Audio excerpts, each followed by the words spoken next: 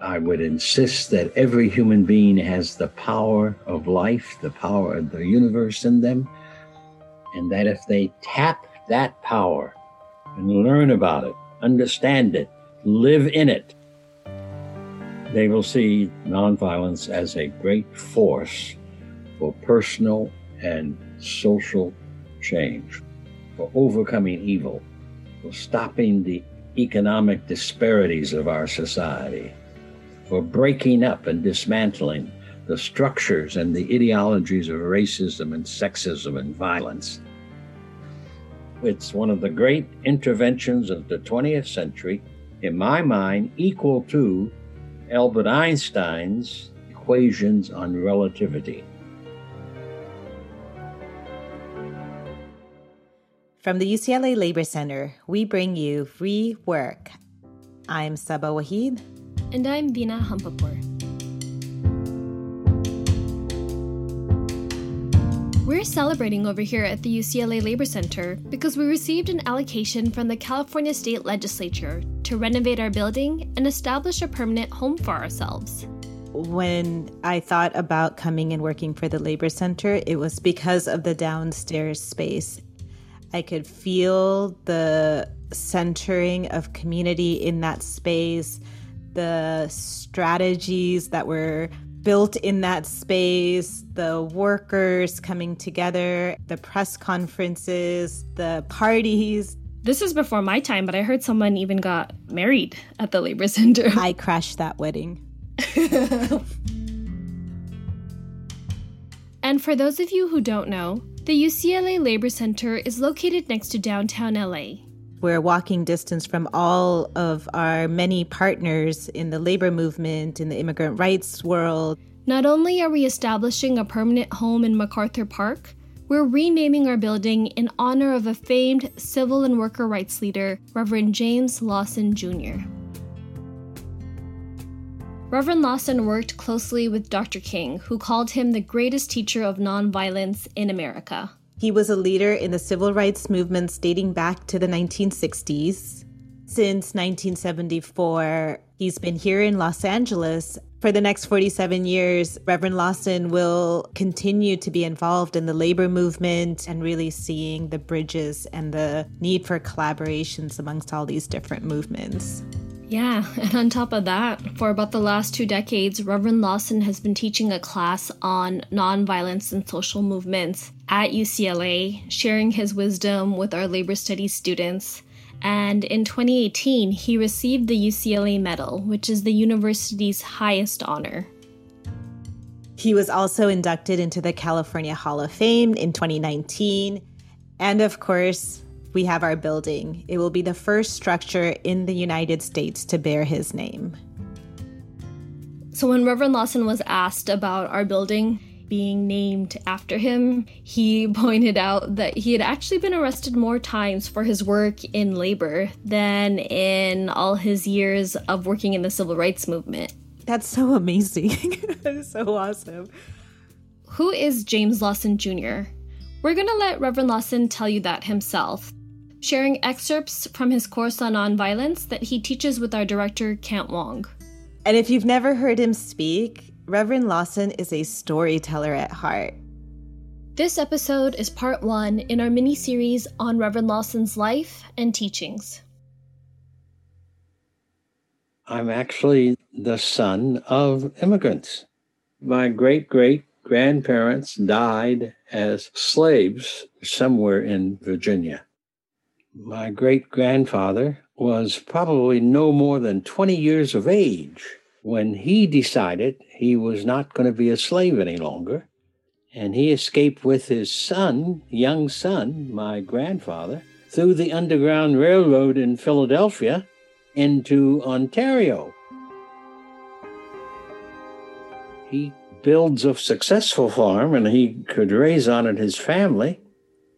And Dad apparently decided as a young man to come over to the United States and live and work here. So that's how, somewhere around World War I, he became a pastor in Springfield, Massachusetts. My mother, on the other side, saw an opportunity for her to come to the United States as the nanny for a British family that was moving to Jamestown, New York. She left her family at age 18. And so it's in Jamestown that my father and mother met, both immigrants.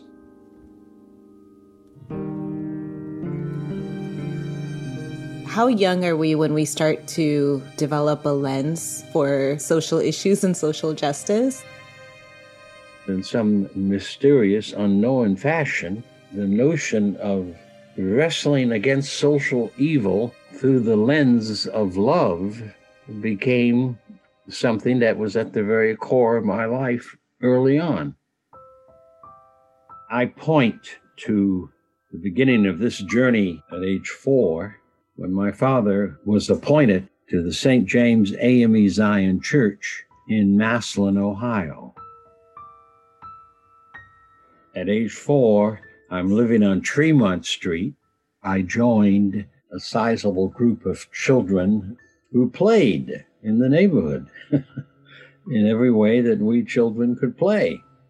There was a creek 2 blocks away from the street, and we often were in that creek wading and fishing, and in some cases people trying to swim, though it was not a very deep creek, except that it flooded every spring and every winter. In any case, I was on that street with a white playmate. He hurled at me racist epithets. And so I turned to my playmate and struck him. That was the beginning of my awareness that I was a black boy with a very loving family and a wonderful church congregation, and so had a strong sense of my selfhood. It's out of that collision, me versus the world in which I lived, that I discovered nonviolent struggle.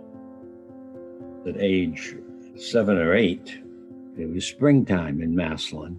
My mother sends me on an errand after school up the street, where I'm accosted again with a racist epithet. This time again, I went over and struck the boy. When I returned home from that errand, for the first time I can remember, told my mother about it. I'd never mentioned these racist incidents to either mother or father before then. My mother, without turning to me at all, continued to work at the stove where she was obviously preparing our evening meal. She said quietly to me, "Jimmy, what good did that do?" And I'll never forget that question. "Jimmy, what good did that do?" And she launched into a long soliloquy about who we were and who I was, and about Jesus as an example of life, and about love and truth, and said slapping the person did not really effect any change. It only multiplied the problem.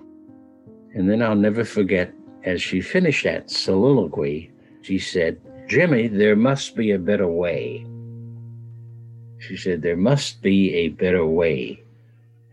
And I recognized that in my own life, she was saying, you have to get into the business of finding that better way. And she was saying to me, this should become a part of the thing that you will do as a black boy in Massillon, Ohio. It's in that experience then that I determined I would never again fight with my fists. I would never allow anger or fear to cause me to hit another person. So we see that Reverend Lawson developed this moral code at a very young age. But what happens to that as he gets older? I see those experiences in my childhood as a direct path towards discovering Gandhi. I tried to find every book I could in the college library on Gandhi and read them in 47, 48, 49. And that's when I came to see nonviolence, which I prefer to call very many times soul force, life force, love force. I would define nonviolence as the practice of the energy of love, even in times of conflict and disagreement, even in the midst of violence and turmoil and fear that comes from violence. Nonviolence offers us the power and the tactics by which we can overcome the violence, the militarization of our world, and therefore the injustice of the world. It is a science. Gandhi said you have to be a person of faith to do nonviolence, and all the world's great religions insist that compassion and truth and wonder and beauty are a part of the road you take to overcome wrong. You cannot overcome wrong with wrong. You cannot change evil doing evil. The world's finest poetic, philosophical writings all have in them the sensibility that you have to use justice to overcome injustice.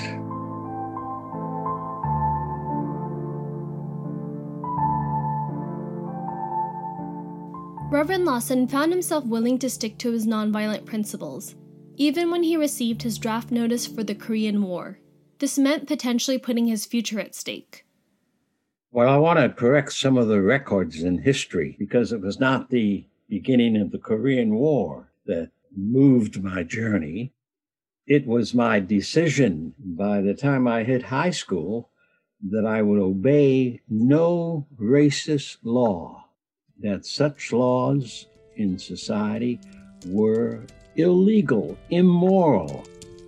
By the time I was a sophomore in college, I recognized that the Selective Service Act was an unjust act equal to Jim Crow laws.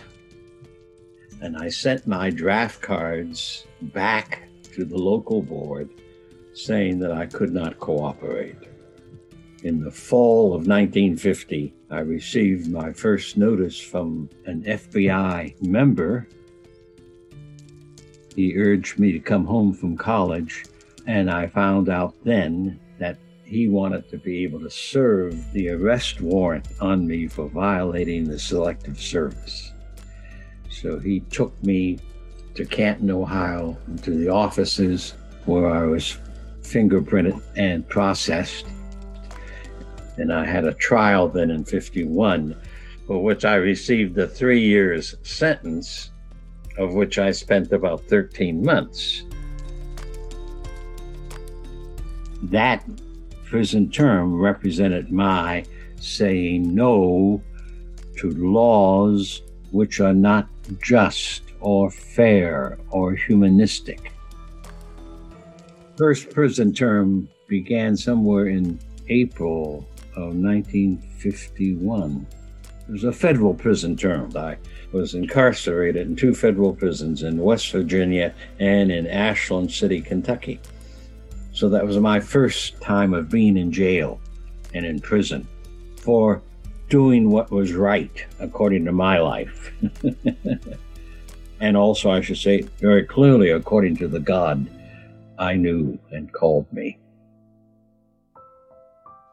Well, it's important to know that from my high school and college days, I've often been told that you're wrong, that you cannot create a better life through nonviolent struggle, or through love and truth. And many of my colleagues in college thought that I was rather stupid. I was a good student. I was considered a campus leader. When I'm abruptly in my last quarter snapped up by the federal system and sent off to jail for having committed the felony of non-cooperation with the Selective Service Act. So I was often told I was wrong, that I was on the wrong path. After I'd spent about 13 months in federal prison, I went back then and finished my first degree at Baldwin Wallace College then, near the airport in Cleveland, Ohio. I became aware that we had to have a movement in the United States by 1952. So now Reverend Lawson has finished his education and he has to figure out what to do next. I recognized that in the United States, there was a certain level of religious freedom which I could practice following Jesus. And I want to insist that Jesus is an extraordinary human being, similar to a Gandhi or an Eleanor Roosevelt. But I had a growing sense that I needed to have the experience of living in a different culture. While in prison, I was contacted by my church saying, we have a college, and the college was Hislop College. They wanted someone who would come be a physical ed teacher, a campus minister, and a coach. And that was in Nagpur, India, in the central geographical center of India, where all the planes and trains and buses crossed. So I was able to take that job. It was a 3-year contract. I added then to the contract the fact that being in India, I could follow the path of Gandhi. I could meet some of the people who worked with Gandhi, which I did. I could meet some of the people who were engaged in that great independence movement that started the decolonization of the British Empire, which did so through a spirit of soul force, using the tactics of nonviolent struggle, which was Gandhi's purpose. 3 years in a row, I was able to carry basketball team that I coached at the YMCA in Nagpur to New Delhi, to Calcutta, to Madras, to Bangalore, a gorgeous city back in the 50s and still is. Every year, I got acquainted with various sections of India.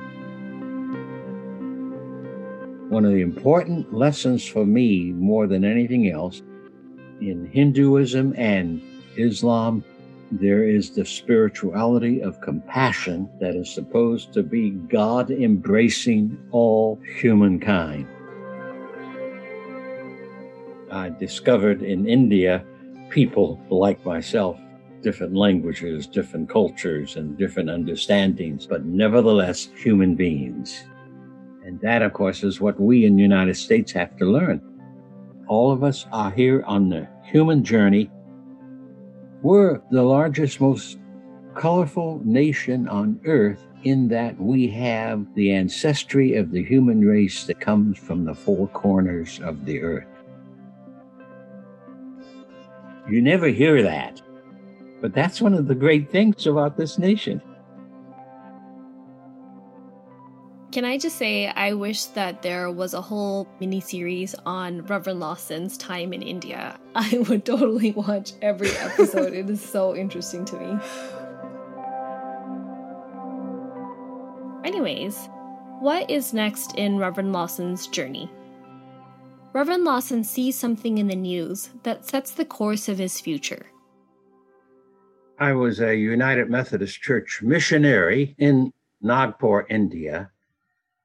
And I learned of the bus boycott there in early December of 1955. I was in my apartment. I picked up the morning newspaper on the side porch, and it was on the front page of the Nagpur Times, which I read at my desk. And my first reaction actually was to start a minor celebration. So I jumped up on my feet and more or less danced around my desk 2 or 3 times, not doing a whooping, but yelling and shouting for joy. My next apartment neighbor was a biologist at Hislop College by the name of Chris Theophilus. And we'd become friends, and Chris was a young man like myself. So Chris came running out of his front door to find out what was going on with me next door. And I had a hard time telling Chris what it was about. Eventually, I got out the fact to him that this Montgomery bus boycott had taken place and that this is something I had been expecting all along, that I did not know what it was going to be or where it was going to be, except that I knew it was going to happen. Because I said to him, I'd been preparing myself to do nonviolent struggle, to learn it, to teach it, to practice it, and that I know now that when I go back, I will be in the midst of that struggle. Let's pause here and take a moment to remember what it was like to be in the U.S. at this time of segregation.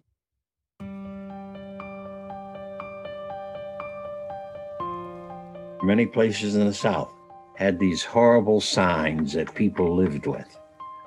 White-only restrooms, water fountains that were marked colored only.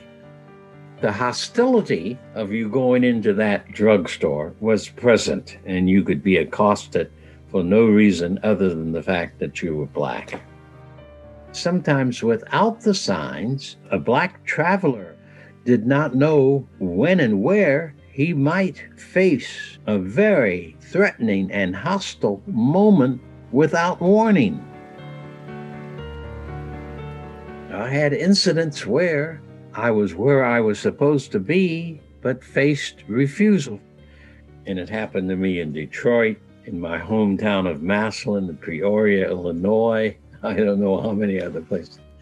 It was an immoral period of time in the United States because the governments said almost nothing against such immoral signs, compounded by the fact that so many officials in the United States took great pride in calling the United States a democracy because of our historical documents, which we did not try to program in the daily life of the nation.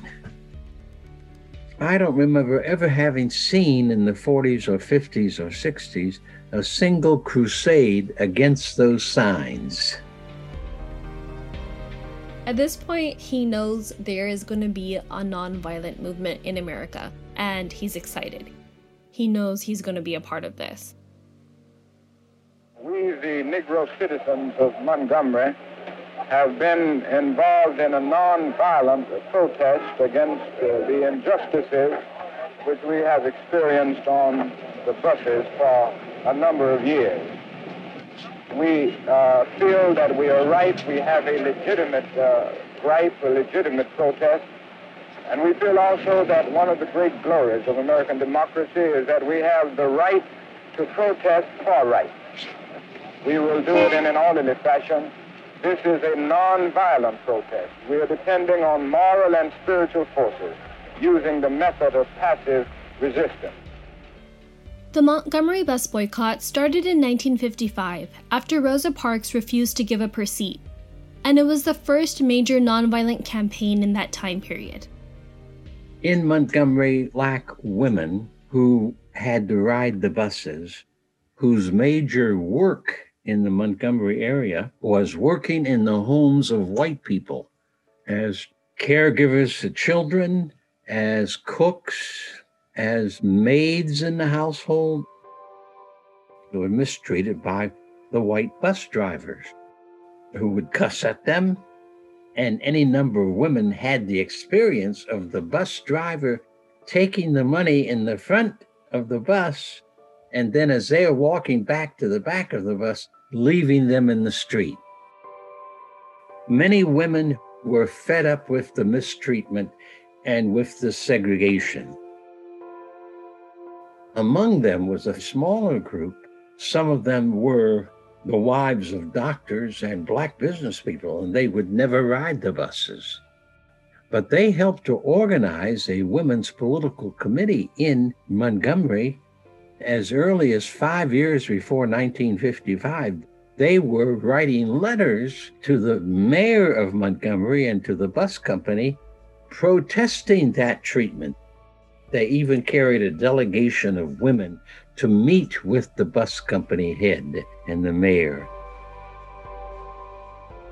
When later Rosa Parks was arrested on December 1st, 1955, people said she was coming home from work and she was tired. She said, I was not tired from coming home from work.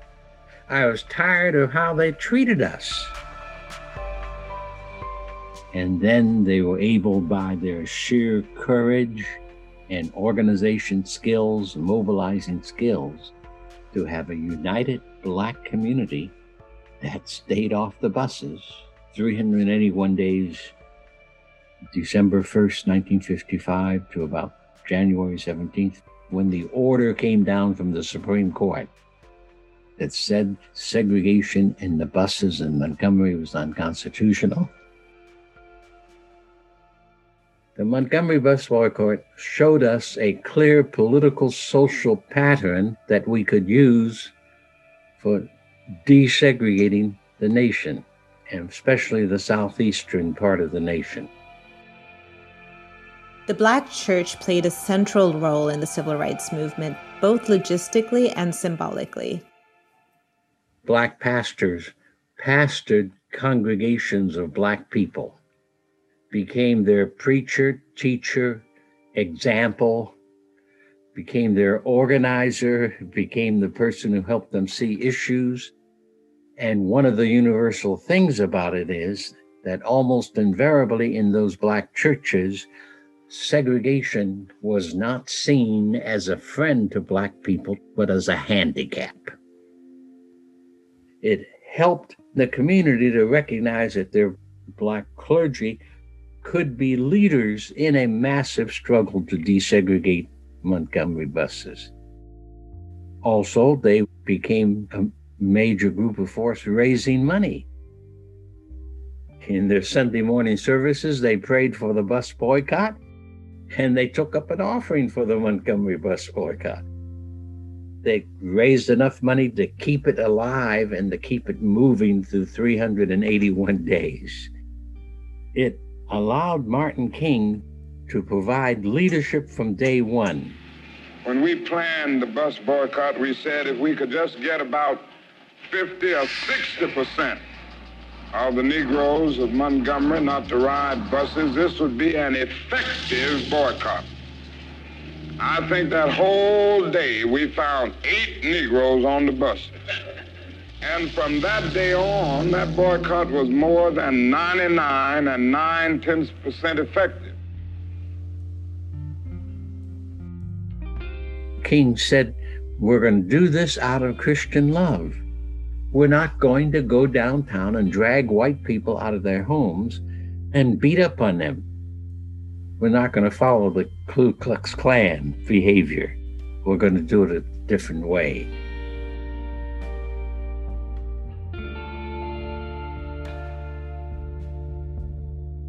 When I think back on how we were taught about the civil rights movement in school, often the emphasis is on key famous figures, and we're not taught as much about how this was all strategic. To me, I really appreciate Reverend Lawson making that very clear to us that with the Montgomery bus boycott, they saw that nonviolent mass protests could work to challenge racial segregation, and it could help them strategize further campaigns. So in part 2, we'll journey with Reverend Lawson as he comes back to the U.S. and begins his civil rights journey, further building up the movement for nonviolence.